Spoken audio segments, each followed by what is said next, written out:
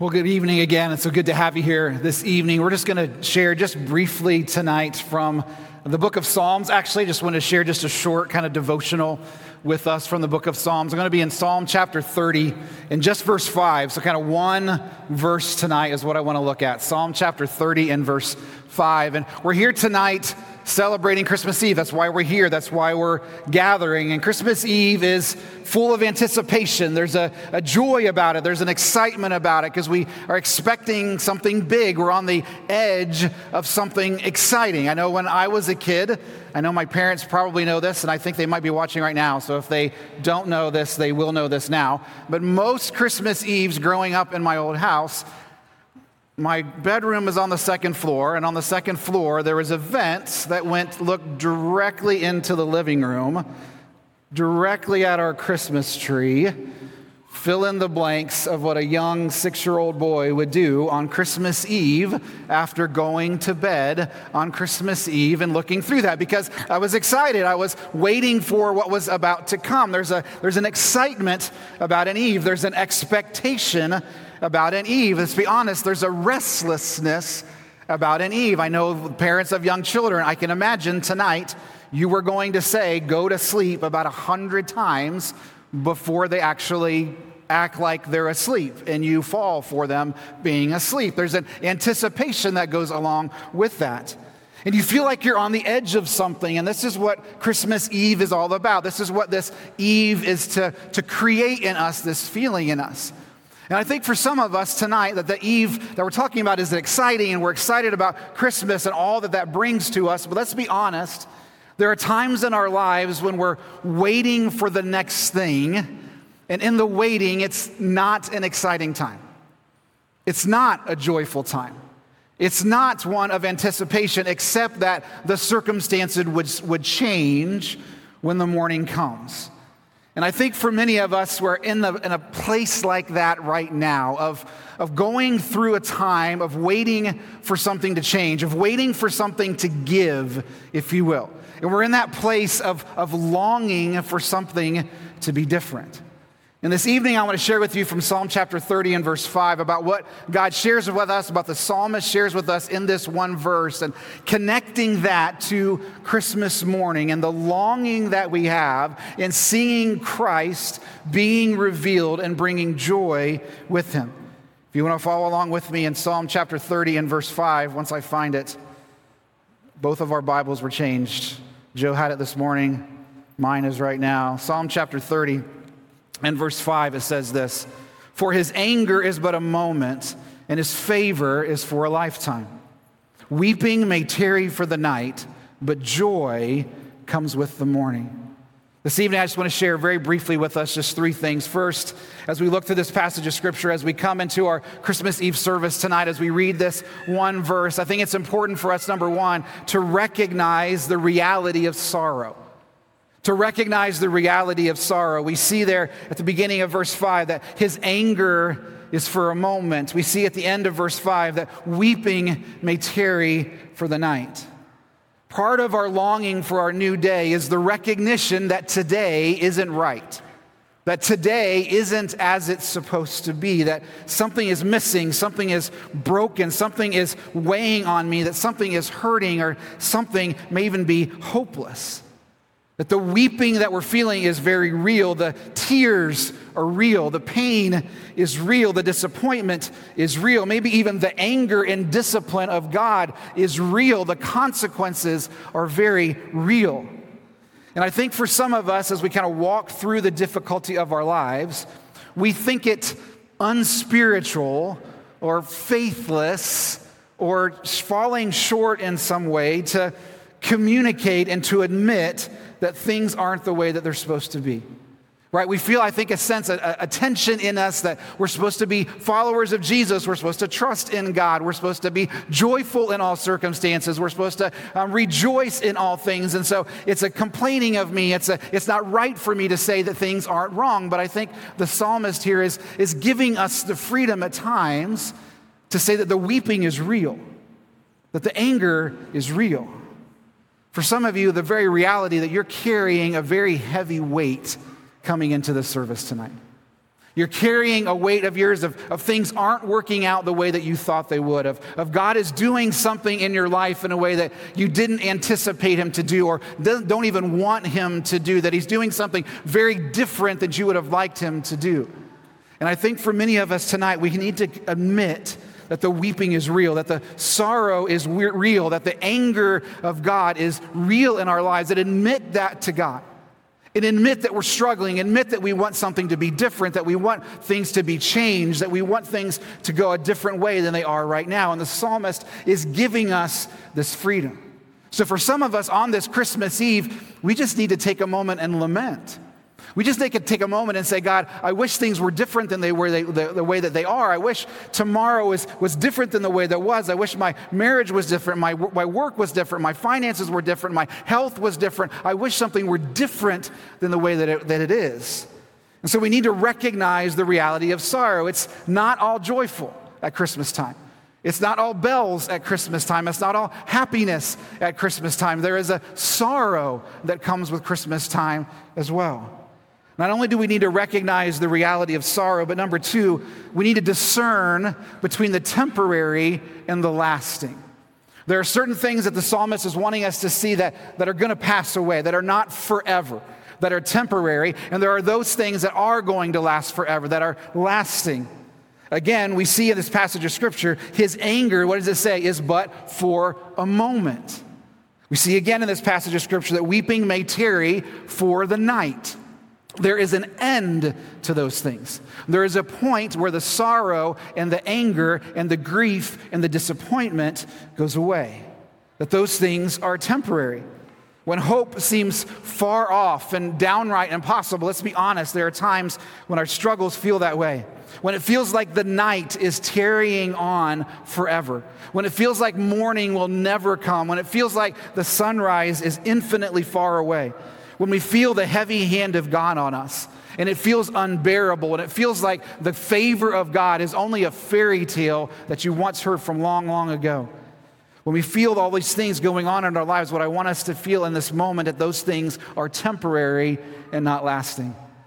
What I love in one of my favorite books from C.S. Lewis, The Lion, Witch, and the Wardrobe, The Great Quote, that it feels like it's always winter but never Christmas.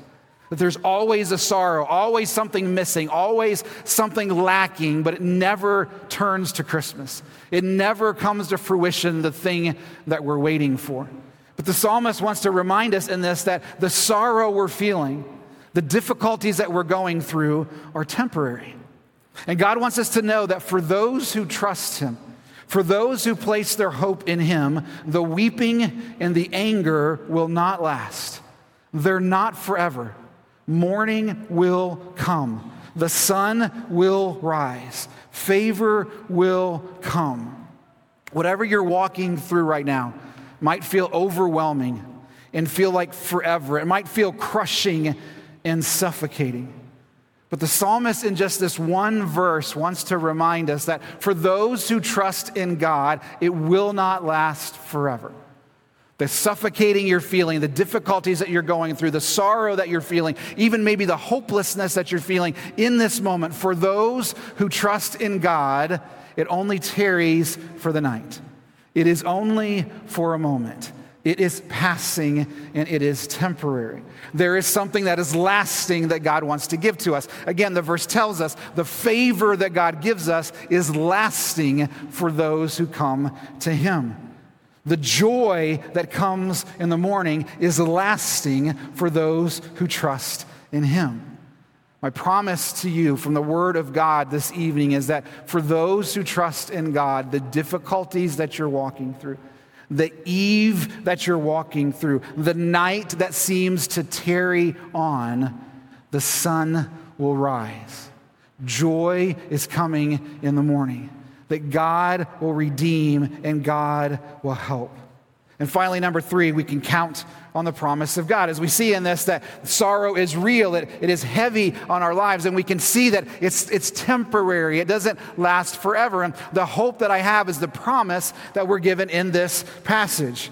That the favor of God is for a lifetime, or the way that the Hebrew actually says it, that his favor is life. What keeps me moving, what keeps me going throughout my day is to know that the favor of God is on me and that joy comes in the morning. This is the promise that we have. And the psalmist wants to tell us here that the joy of the morning is infinitely greater and more lasting than the darkness of the night. The joy that we experience in Christ, the joy that we experience in the fullness of God, placing our hope in him, is infinitely greater than the darkest, longest of nights. It feels like the tarrying has gone on forever. It feels like the night will never end, that the sunrise is just a fantasy, but the sun will come. And we see it again and again in Scripture, don't we? We saw it as we walked through the book of Ruth. We saw what felt like a very dark situation, a very hopeless situation. At the end of chapter 1 of Ruth, it felt hopeless. I went away full. I came back empty. I am bitter. There is nothing for me. And then Boaz comes onto the scene, and Ruth and Boaz come together, and God's faithfulness goes, and the joy comes with the morning. We see it all the way through the Scripture. We see it in Noah and Moses and the Exodus and the wandering and the land and the judges and the kings and the prophets. We see it over and over and over again. God always comes through for his people. The sun always rises. Joy always comes in the morning. There may be a long night, but God always comes through. It may feel like forever, but God always comes through. How do we know? How do I know? How can I bank my life on the reality that my sorrow may be real and feel crushing, but there is a joy that comes in the morning? How can I know that? I know that because of what we're celebrating tomorrow morning. I know that I can have hope. I know that the joy is coming because of what God has already done. We know the morning will come and the joy that accompanies it because the morning has already come and the joy has already accompanied it. We can hold on through the night because God has given us everything in Jesus. At just the right time, at just the right place, to just the right people, Jesus came. The night ended, the sun rose, and joy came in the morning. And this is the celebration that I have. This is the joy that I have. This is the hope that I have as we celebrate Christmas, that whatever you're going through, whatever the weight that you're going through right now, however long the night may feel, remember, God broke through and sent his son, Jesus.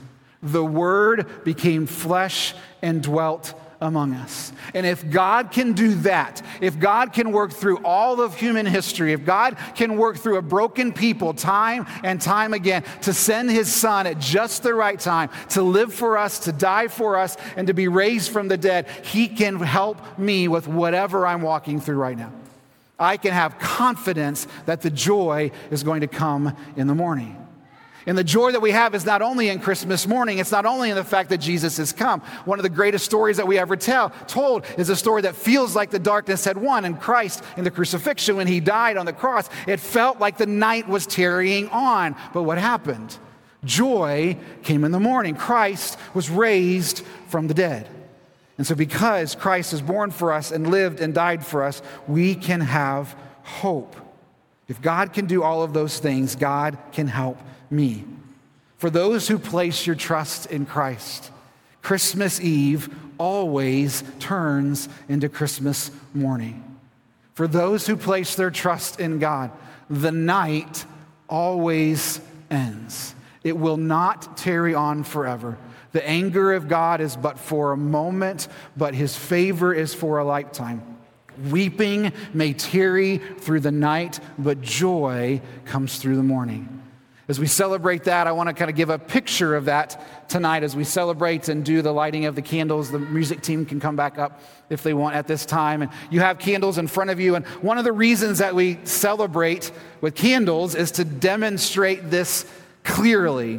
One of the reasons we stand in the dark, one of the reasons that we have this moment is for us is to feel the weight of the darkness and to show in a very real way that Christ has come into the world.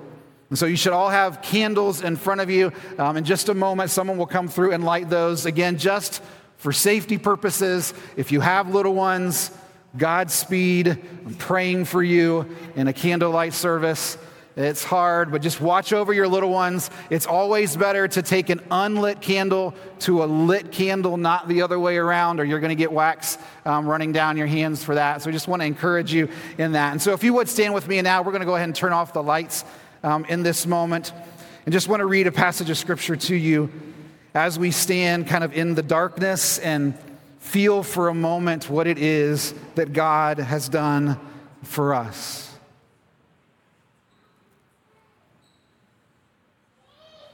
In the beginning was the Word, and the Word was with God, and the Word was God. He was in the beginning with God. All things were made through him, and without him was not anything made that was made. In him was life, and the life was the light of men. The light shines in the darkness, and the darkness has not overcome it. Let's light our candles.